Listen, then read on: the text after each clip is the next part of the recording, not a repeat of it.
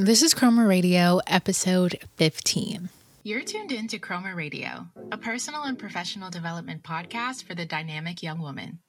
I'm your host, Denisha Henry, and while we're together, we're going to cut out all of the gatekeeping that surrounds professional development education for women of color in the early career stages. We'll explore the impact of intentional self-work and figure out what it takes to live a balanced life by defining who we are outside of our careers and other typical achievements.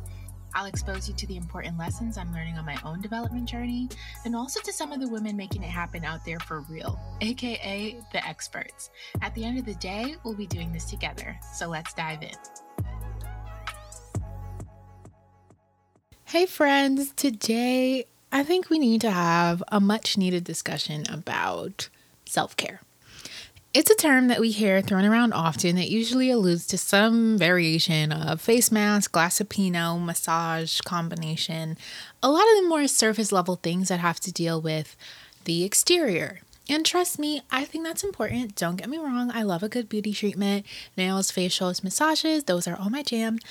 And I always make sure that I prioritize those things, but these aren't things that we can do every single day, and so we can't always count on them to fix our more deeply rooted issues. Sometimes all these things can be are just a bandage covering for our much deeper wounds. As we get older and busier, speaking from my own perspective, it becomes very easy to just take the back seat and go into autopilot mode, where you're just doing things that you have to do for the sake of getting them done.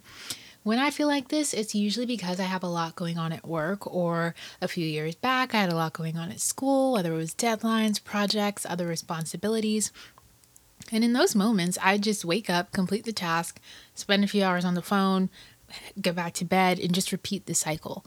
But I think that having a solid self-care routine to me is a great way to break up some of that monotony and that robotic way of living. It's just the perfect way to check in with yourself, to figure out what you truly need to operate at the highest level. Whether that's a change in your diet, maybe you need more rest, and not just sleep, rest. Having this routine allows you to take a step back and fill in those gaps that your well-being requires. So every time I feel burnt out, like I'm running on E or just in autopilot mode, I know that it's because I'm not making enough time for self-care. When I'm in a routine, I'm exercising, resting, reading, getting my nutrients. I feel like I have so much more to give. And obviously, like everything else that I discuss on this show, it's a journey, and making time for these things daily does take time and it does take effort. But taking care of ourselves in a way that is meaningful allows us to give more to the people around us and our projects and those other tasks that need our attention, but also give to ourselves. So just some general self-care tips. Let's discuss some of the ways that we can practice self-care on the larger, more general level before getting super granular and specific. So the first thing I'd say, which is becoming super clear to me now with everything that I do, especially with this content creation business and trying to build a brand, is to keep it simple. Don't try to implement 2,000 things at once just because you see someone else doing it and it works for them. Primarily because we don't always see the full picture or know what doing all of those things requires of that one person. And also, I think this is super critical because we get sold this vision of waking up at 4, exercising at 4:15, doing yoga for 60 minutes at 5, taking a cold shower, drinking a gallon of water, and then saving the world before work starts at 9. Trying to fit a bunch of things into a day all at once like that, especially when you haven't yet solidified a routine, makes self-care or your morning in general just feel super overwhelming and burdensome. I'd say don't do things that don't make you feel good. And trust me, that's not a cop-out. I know it's counterintuitive. It's potentially something that I may change my mind on. But for right now, my focus is on doing what feels good. If you do something and you hate it each time, why would you continue to show up for it? Unless you're at that point where you've built that much resilience and you've built that much grit, I'd say it doesn't matter what works for other people. It only matters what works for you. So if you can give yourself the room to try new things, but also be understanding if you don't find them super fulfilling, don't feel the pressure to stick to it. It just overcomplicates the whole process, especially in the beginning stages where you're trying to build up a habit. For example, morning routines. If my morning calls me to journal, I'll do that. If it calls me to read, I'll do that. I will do whatever my mind calls me to do because I'm just so proud of myself for the fact that I was able to wake up early in the morning and do something that I find to be productive or fulfilling. And I think setting these kinds of wellness and self-care goals, they all become a bit easier when we learn to keep them more general and to keep them more fluid. So a self-care goal can be to do one activity that allows you to spend uninterrupted time with yourself for 60 minutes every morning. Or maybe you don't even set a time frame. Either way, this gives you way more wiggle room than saying, oh, I have to read 60 minutes every morning, or I have to meditate for 20 minutes every morning. Because if you change your mind and then you decide that that specific activity isn't what you want to do, then you won't feel bad. It's that simple. My next tip is to set it and forget it. So choose a time each day that you'll commit to your designated self-care activity, regardless of when it is. Morning, evening, it's totally up to you. What does matter is that you block off time that is for you and you alone, and you stick with it. The more you commit to showing up at this time, the easier it is for you to form a habit. So this is something that I'm working on now. I'm starting by setting an hour for myself to unplug and eat lunch without checking my emails. That's during my workday. I block it off on my calendar and I only miss it if there's an emergency and I absolutely have to get something done. I'd like to get back to the place where I have a super solid morning routine. That's also something that I'm working on right now. When I feel like I'm at my best, it's when I'm getting up, I'm praying and reflecting, I'm working on my task for Chroma, I do a bit of exercise, and after doing that, I feel super refreshed and full of energy. So the ways that I'm trying to integrate that now, getting back into those routines, is kind of similar to what I said. I'll get up, I'll pray a bit, I'll reflect. Sometimes I journal, sometimes I don't, depends on how I feel. I do a bit of Pilates, and then I'll do a task or two for Chroma. It makes it a lot easier to commit, I find, when you establish this repetitive course of action, something that you know you have to follow through on. Now I want to get into self-care for the mind. I think it's so important that we as women, especially after college, find a way to continue learning new things. One trait that the women that I admire all have in common is their brilliance. They either have expert level knowledge in a specific area, where they're very worldly, very cultured, or highly educated. I think the best way to accomplish this is through the content that we consume. So some examples: try reading a new book, listening to a podcast, learning a new skill. The internet is a great way to accomplish all of this. So you can try sites like Skillshare or LinkedIn Learning. You can try sites like Highbrow, which send 5-minute mini courses to your inbox that you can read each day. You can type in certain keywords on your podcast app of choice in whatever topic that you're interested in and see what pops up. If you get easily distracted when you read print books, try switching to audio. I love listening to audiobooks while I'm commuting, in the shower, working out, before bed. It's a more passive way of retaining valuable information. And also I find that the information can feel a bit more profound when it's coming directly from the author's mouth or the narrator's mouth. It's a lot easier to remember things when you really resonate with a person. Anything that you could possibly want to learn exists out there somewhere, whether it's in a book, a podcast, in some medium. All you have to do is find it. And there is a lot of time for us to engage with this material and learn new things. I think one of the easiest ways that we can make more time for this is by taking a pause from social media. If you create content, step 1 is to take a pause on that content creation. Step 2 is to pause on the apps altogether by deleting them from your phone, and you can decide for however long. I think this applies whether you create content or not. I think there's so much that we can learn from life just by taking a break from the endless scrolling on our apps. It's honestly kind of becoming strange to me how we spend so much time consuming the opinions and intimate moments of the lives of other people without questioning it. It's also interesting to me that this is a completely optional activity. We don't have to participate, but we feel so much FOMO when we don't know what's happening to other people who we may not even speak to or even know personally every 5 seconds of their day.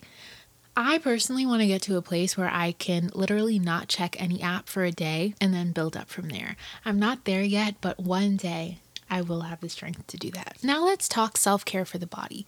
I think one great thing that we can do daily is to practice stretching. We don't realize how much stress and trauma gets stored in the body, and things like stretching, massage, those help to detox our bodies. We think of these things, I'm talking yoga classes and massages, as a luxury, and to a degree they are, but they can honestly change your life. And you don't even really need to go to a professional to engage in things like yoga. There are tons of resources online for free. But on the same vein, I recommend heading to the gym or finding a fitness class that you enjoy. And this goes back to what I said before about not doing things that you don't like on a deep level. If the struggle is not worth it to you, you're not going to show up for that thing and you're not going to see results. When you think about it, your body doesn't care whether you're on a 30-minute walk or a 10-minute run. At the end of the day, it's just calories in and calories out. So why suffer through something that you hate? Another thing to try is treating yourself to a spa day. Whether it's at home or professionally done, never underestimate the power of rejuvenation. Though these things are more surface level, we can't deny the confidence boost that comes from a freshly done mani-pedi or a fresh facial. Those external things also do translate to the way that we feel inside. Lastly, let's talk self-care for the soul. My first activity that I'd recommend is brain dumping and journaling. If you're feeling agitated but don't know why, or maybe you're feeling bothered by one specific thing, I highly recommend journaling, and more specifically, brain dumping. So brain dumping requires you to write down every single thing that's on your mind in a stream of consciousness. That means that exactly how you formulate the words in your mind are how they'll go on the page. I personally love this practice because it's so free of judgment, and it really allows you to take a deeper look at what's going on in your world and get to the root of your issues. There are no expectations when you brain dump, and it's a very private practice that allows you to showcase your feelings to yourself without the worry of what someone else might think, and that allows you to come to solutions much faster, I find. So this is something that I do a lot when I'm feeling anxious or when I have a lot on my mind. Next, another journaling practice, or something that you can do mentally, doesn't really require a journal, is to practice gratitude. And I don't mean the standard "today I'm thankful for" practice where you write one sentence and move on with your day, even though that's a great place to start. A good gratitude practice, whether it's written or just done through self-reflection, requires you to dig deep. So you start with one thing that you're grateful for. Say it's your mom. Then you ask yourself why you're so grateful for your mom. Maybe she calls to check in on you once a day, and that means a lot to you. Why does that mean a lot to you? Because it makes you feel loved and cared for. Why are those feelings important? They remind you of your value and that you have a place in this world. Do you get where I'm going with this? A good gratitude practice requires you to go beyond the surface level to truly reveal why you are truly thankful for those things that exist in your life. And when you do this often, it makes it easier for you to realize all of the abundance that surrounds you, how much you actually do have in your life to be thankful for, rather than getting caught up in all of the things that you don't have that you do want, or maybe just think you want. You'll be way more appreciative of the beauty that surrounds you this way. I genuinely feel that people who choose to stay in a negative state of mind will continue to have negative experiences, and I don't think that's woo-woo logic. The more you remain in that headspace, actually think about it, the more difficult it becomes for you to see opportunity as it approaches you, because now you're in this space of, why do I deserve it? What's the catch? Or simply lacking the desire to explore that new avenue because of how good you feel in your comfort zone of doubt and questioning everything. Getting into a space of gratitude, on the other hand, allows you to open yourself up to the next opportunity. Another resource or thing I'd recommend is reading a fictional story. This one is completely different and probably sounds unrelated, but it's something that I realize I need to implement into my reading habit. The other day I read Such a Fun Age by Kylie Reid, and I literally could not put it down. And that was so interesting to me because I usually read a lot of self-help or nonfiction books, and while the information is super valuable, it's kind of difficult for me to stay focused and get through the book in a timely manner. That causes me to think I'm a slow reader and all these other negative things, and it just kind of creates this thought spiral that I don't like. But I don't think that says anything about who I am. And again, This goes back to the theme of finding the things that you genuinely enjoy and sticking to them. I realized after reflecting that the best way for me to consume most nonfiction and self-help content is through audio with a pen and paper, some form of note-taking. It's much more engaging for me to listen that way, whereas fiction books really play to the imagination, and as someone who feels like they have an overactive imagination or who daydreams a lot, this is perfect. It's so easy for me to get lost in a fiction book, whereas when I read nonfiction, I still get lost, but not in the pages, if you know what I mean. Find the thing that caters to you and your interests the most. Next tip is to listen to affirmations. This one is pretty self-explanatory. I personally love Affirmations Pod by Josie Ong. I know I mentioned it before. It's a great way to start your morning while you're prepping your breakfast and just helps you to begin your day on a positive note. Another option that you have is to simply create your own affirmations based on the direction that you visualize your life going in. It's important to affirm yourself from a place of desire rather than from need. So you have to affirm yourself from a place of believing that you're walking into your blessing and it's just a matter of time. So having these mantras or these words that you can internalize from a place of accepting what you already are or know you can be, rather than coming from a place of lack and what you wish you could be, can be a really beautiful and freeing thing. Even more so when you see what you've been visualizing and working towards start to materialize. Last tip, which kind of goes against everything that I say, but it still has its purpose, is to allow yourself to just binge watch a show. This can be one that makes you laugh, like Schitt's Creek, something that piques your interest, like a documentary or a docu-series. I really like biopics personally, or just a good show. One thing that I'm realizing is that it's super freeing to just allow yourself to just be passive and not do anything. For example, this past Memorial Day weekend, I just sat on my couch with a pillow and a blanket, and I just turned on Startup, the show on Netflix, and I just sat there. No sense of urgency, nothing. The few times that I did try to get myself to move to do something more productive, like prepare for my podcast recordings or strategize for social media, my body literally rejected it. And I think that's a telltale sign that you're doing absolutely too much. For me personally, I work in big tech as a marketer. My company is super fast paced. So you have your core role and then you can have a side project. You can belong to an employee resource group and have additional responsibilities there. You can get very busy very quickly is what I'm saying. And I think that I sometimes forget to account for that when I'm thinking of all the things that I'm involved in or when I'm thinking of the full picture of my life. It can be really easy for me to get down on myself for wanting to take a step back and rest, but I'm not looking at the whole picture. Recently, I've been calling myself a grandma because on the weekends, I kind of just want to rest and recharge and think of ways to push my content forward. And I joke and I tell my friends, like, listen, by 9 p.m., you know where I'm at. You know it's time for bed. Obviously, I'm joking, but the pressure does add up. And I think it's nice to have time to just do nothing with no expectations. So find your show. Or whatever your outlet is. Maybe it's YouTube, maybe it's a book as we were talking about before, and just indulge every once in a while without feeling guilty.